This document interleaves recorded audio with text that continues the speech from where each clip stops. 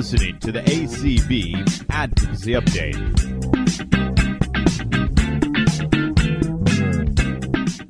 Hello, everyone, and welcome to another episode of the ACB Advocacy Update podcast.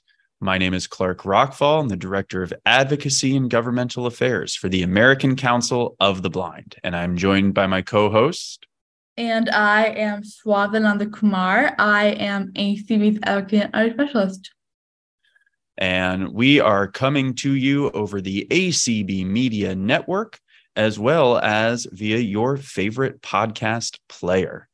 So please keep listening, downloading, streaming, and all that you do so that makes this podcast for us and ACB worthwhile. And we love sharing information with you, but also we want to hear from all of you as well. So if you have any advocacy items that you'd like to share with us, or if you'd like to learn more about what the American Council of the Blind is up to, you can always visit our website at acb.org. And if you'd like to share an advocacy item directly with Swatha and me, you can email us at advocacy@acb.org. So Swatha, it's been a busy July, but more so, it's been a busy past week. Isn't that correct? Yes, it has been. So July is Disability Pride Month, and last week was the anniversary of the Americans with Disabilities Act. So the ADA turns 33 this year.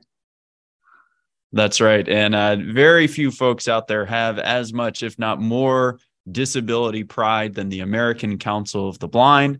We kick off the month with our annual conference and convention, which we did in person in Schaumburg, Illinois, as well as with many hybrid sessions for virtual participation as well. And then Swatha, you nailed it. Last week was the ADA anniversary, and there was a whole lot going on. It really gives you the sense that we are starting to view, although not entirely, but starting to view the COVID-19 pandemic in our rear view mirror by the number of in-person and virtual events that took place last week. Yep, so quite a few events happened last week. So I'm going to start off with the Title II regs. Absolutely, yes. Many events indeed. And many of these events were related to departments and agencies of the federal government and their offices of civil rights that were either announcing new initiatives or highlighting some ongoing work. So before I get to a very big item being the Title II web accessibility rulemakings, I'd also just touch on that the Department of Justice, Office of Civil Rights, held an ADA anniversary session to talk about disability rights and civil rights for people who are incarcerated, and certainly people with disabilities that are in our federal prison system. Also, the Centers for Medicare and Medicaid Services, they held a virtual listening session that both the American Council of the Blind and our special interest affiliate, the Alliance on Aging and Vision Loss, were able to participate and there highlight the need for low vision devices and services. But Swath has already teased it, so we'll just jump right in. Folks, the Department of Justice and the Biden-Harris administration, they have sent to the Federal Register for publication a Title II rulemaking, and this is under the Americans with Disabilities Act, Title II, so involving state and local governments. They're publishing a notice of proposed rulemaking for the ADA and websites and mobile applications. So this is a rulemaking that will provide all of us an opportunity to comment and influence the work of the federal government as it relates to the accessibility of websites and mobile applications used by state and local governments. This is a big deal. This has never happened before. We've never had an NPRM, a rulemaking related to online accessibility. A couple things to note here. One, we've said several times now that this is Title II. So this is focused on the websites and applications used by state and local governments. Now, that impacts a lot of things that we do when interfacing with state and local governments. Obviously, voter registration, Department of Motor Vehicles, paying taxes. It could be related to utilities and other government services. So those government entities will contract with third parties and businesses and vendors for the technology that they don't create on their own or in-house. So that's all very exciting, right? But we all know that there's many aspects of our lives that don't impact state and local governments. So as much excitement as we have that this Title II rulemaking is moving forward, as much as we will encourage everyone to participate in the process with comments and reply comments, and as strongly as we'll push for the federal government to complete this rulemaking, hopefully so that we can celebrate it at the 34th anniversary of the ADA, we know that there's still a lot more work to do when it comes to Title III, which impacts places of public accommodation, businesses, nonprofits, and things like that. We also know that many agencies are looking at updating their Section 504 regulations. So whether that's Health and Human Services, Department of Transportation, Department of Education, and so on. So this is a great initial step, a necessary step forward, but still plenty of work for us and plenty of work for the federal government to do. But Swatha, that's just one item. There were several other announcements and events that took place last week. Yeah, so last Tuesday, the Access Board, which is a federal agency that sets kind of standards and rules for accessibility of under like these laws, like the ADA, they had a town hall meeting in Baltimore at the National Federation of the Blind headquarters in Baltimore. And at this town hall meeting, they announced that the final rule for the Public Rights to Accessibility Guidelines, so PROAG, was completed and finalized and sent back for publication in the Federal Register. So what PROAG is, it sets access standards and rules for the pedestrian environment. So your streets, your sidewalks, so things like curb cuts and curb ramps and tactile indicators, and a big one for a community is accessible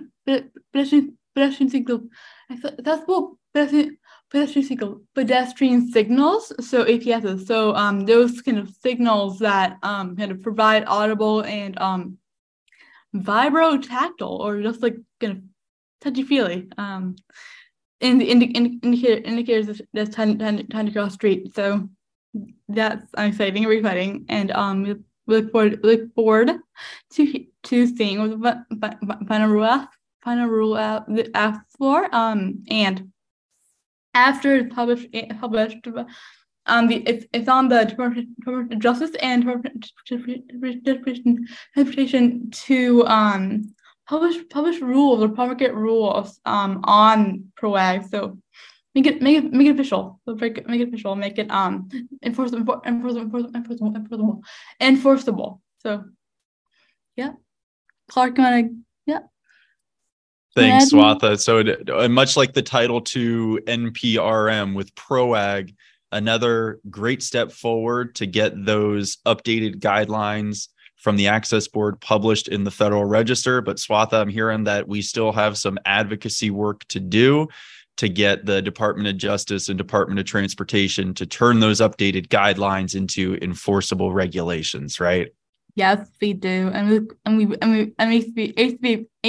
will push and is pushing for the Australian DOT to go through with these regs. So Yeah, so some job security for Swatha and me here, folks, is your advocacy team. The more we're able to do with your help and with the help of our partners, the just leads to more work that needs to be done. Yeah.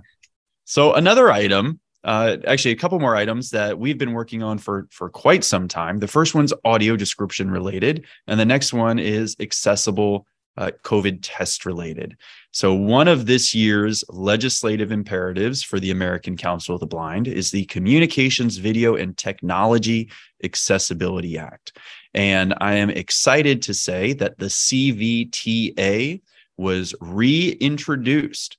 It was initially introduced last year towards the end of the 117th Congress, but here we are in the 118th Congress, so it had to be introduced again. And that's what happened on Tuesday, July 25th, folks. So Senator Markey from Massachusetts and Representative Eshoo from California, they introduced here in the 118th Congress the Communications, Video, and Technology Accessibility Act. And the American Council of the Blind was invited to participate in a press conference with Senator Markey as part of the bill reintroduction. Additionally, ACB participated on a panel outlining the CVTA, what is in the legislation, and what our plans are now that the bill has been reintroduced at the biannual conference for one of our partner organizations, Telecommunications for the Deaf, or TDI, because as much as this bill is a priority for ACB and also AFB, the American Foundation for the Blind, it's also a big initiative for our friends in the deaf and hard of hearing community. So organizations like TDI, Hearing Loss Association of America, National Association of the Deaf. So all of us want people who are blind and low vision, people who are deaf and hard of hearing, people who are deaf blind, and certainly folks with other disabilities, whether communications or mobility dexterity disabilities, to be able to have access to and use communications and information technology, both native and out of the box, as well as for it to be interoperable with our assistive technology.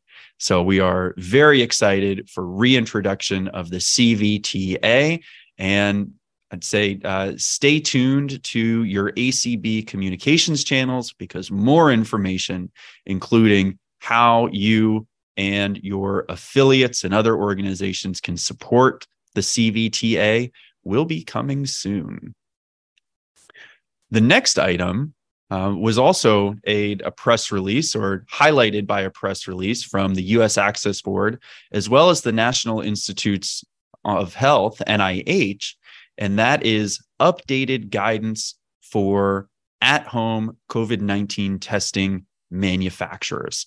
So these are accessible testing guidelines that the federal government is publishing and making available to test manufacturers so that they can make at-home COVID tests more accessible. And not just the tests, but the instructions, the packaging, the physical test itself, as well as the test results, more accessible for people with disabilities. We've been participating, about a year and a half now in listening sessions, roundtables, providing feedback to the NIH, as well as the National Institutes of I committed myself. National Institutes of Bioimaging and Biomedical.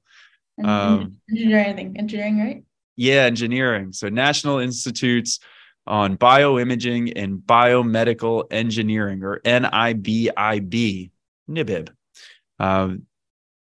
So that they can make at-home tests for COVID-19 more accessible. That's include folks from the blind and low vision community, our older individuals, including the Alliance on Aging and Vision Loss, as well as organizations representing individuals with physical mobility and dexterity impairments.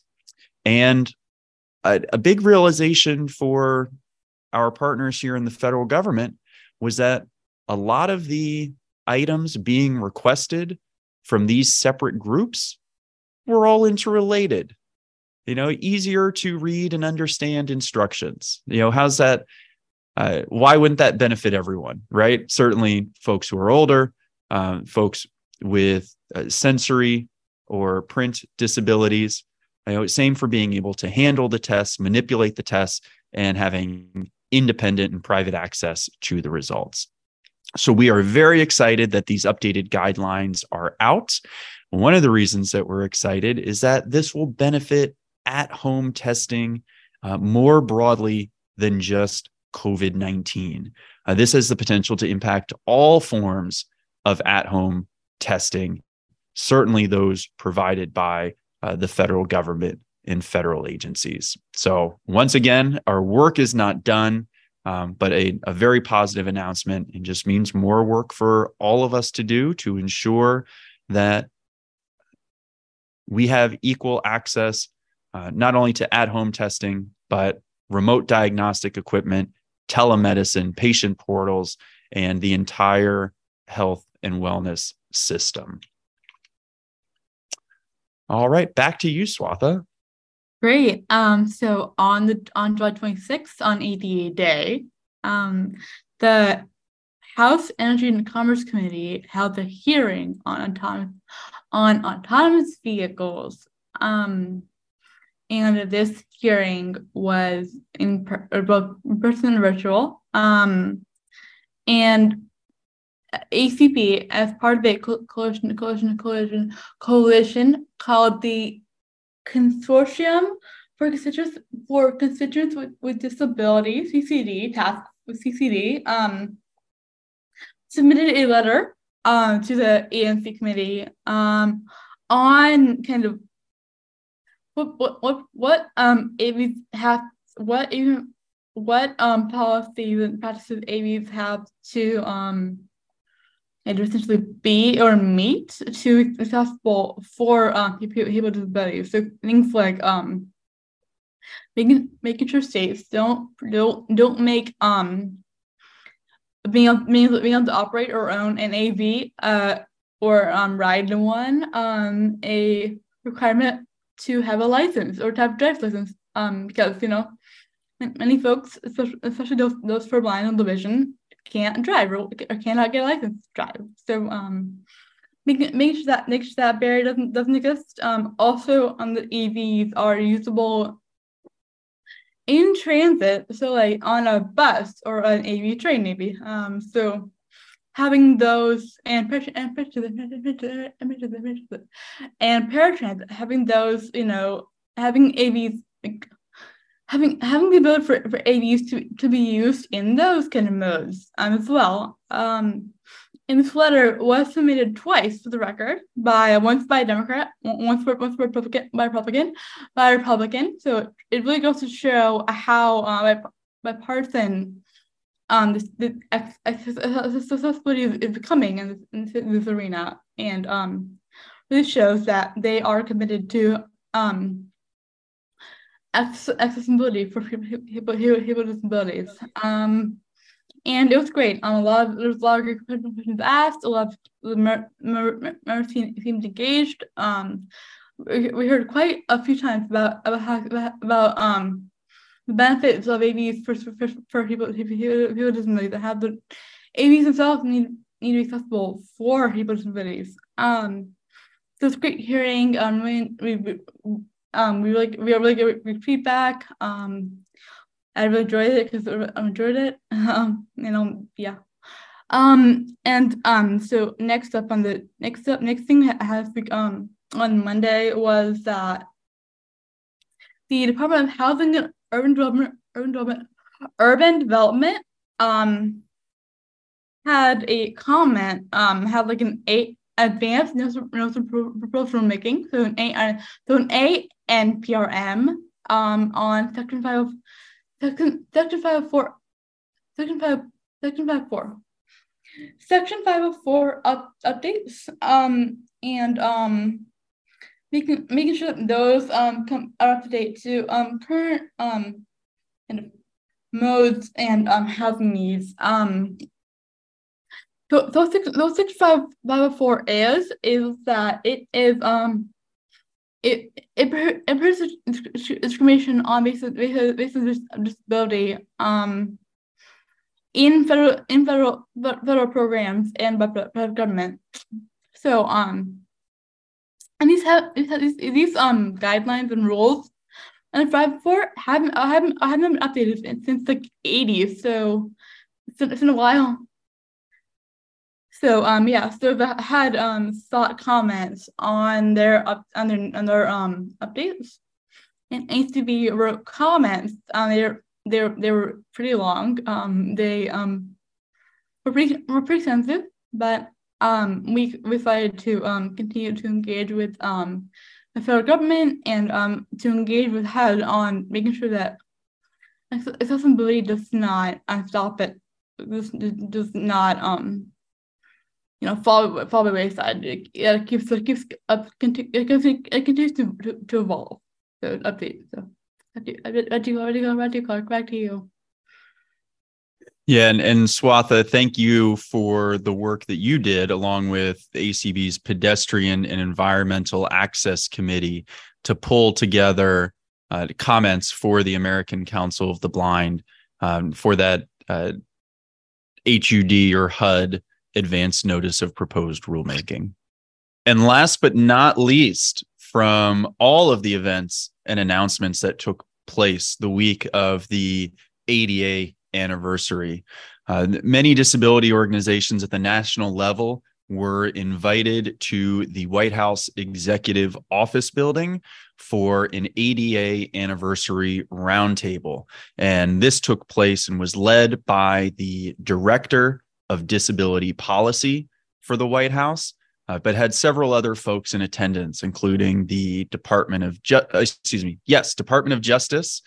Disability Rights Section, the Department of Transportation, Office of Aviation Consumer Protection, as well as the U.S. Access Board.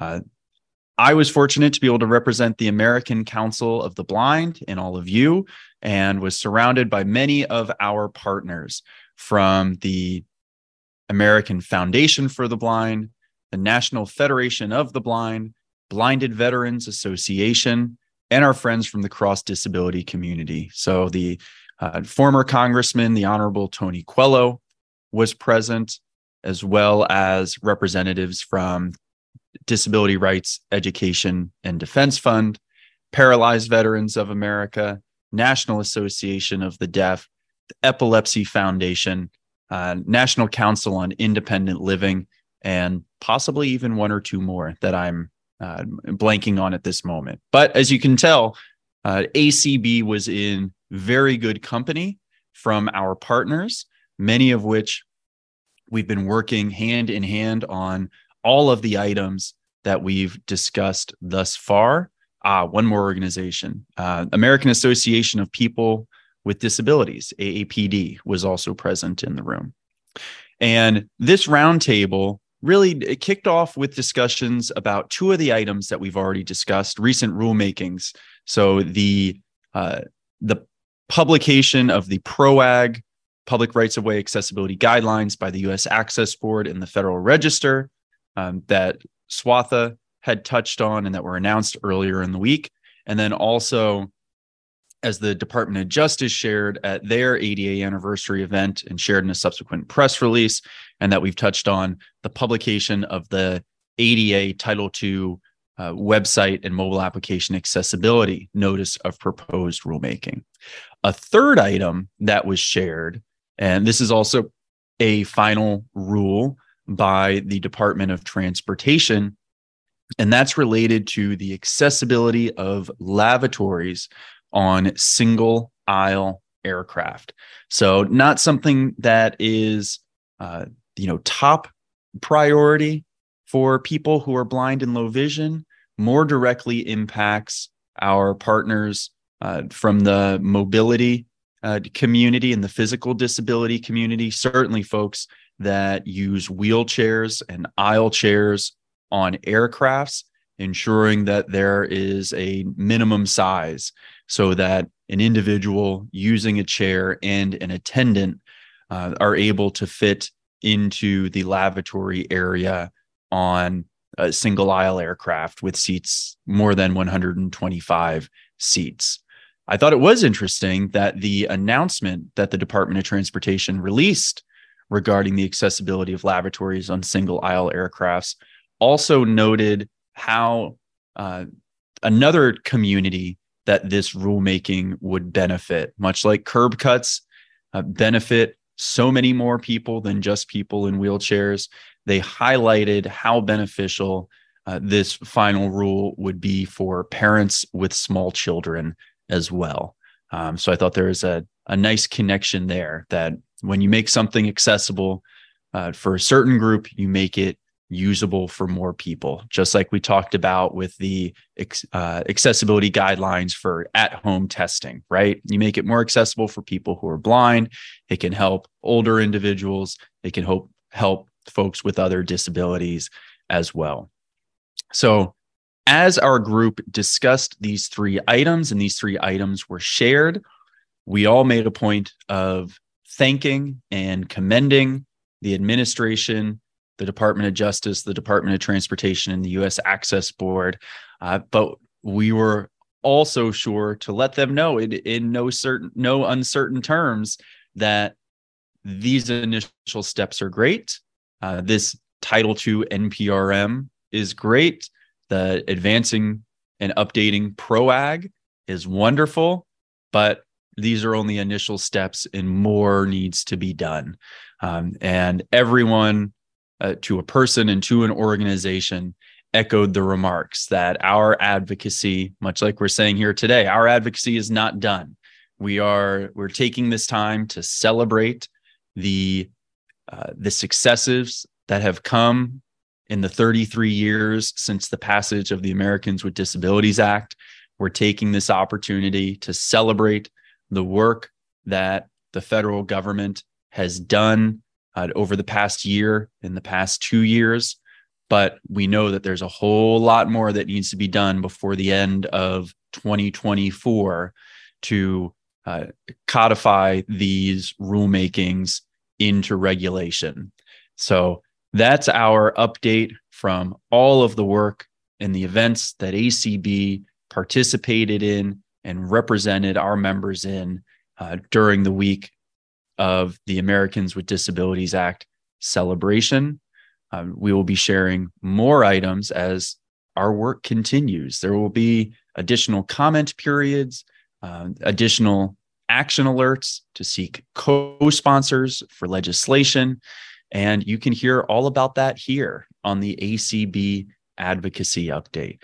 So Swatha, if folks would like to contact us or find out more information about ACB, what's the best way to do that? You can email us, Clark and me, at advocacy@acb.org. You can also learn more about our work at acb.org. Or they can also call us, or really me, at 202-467-5081.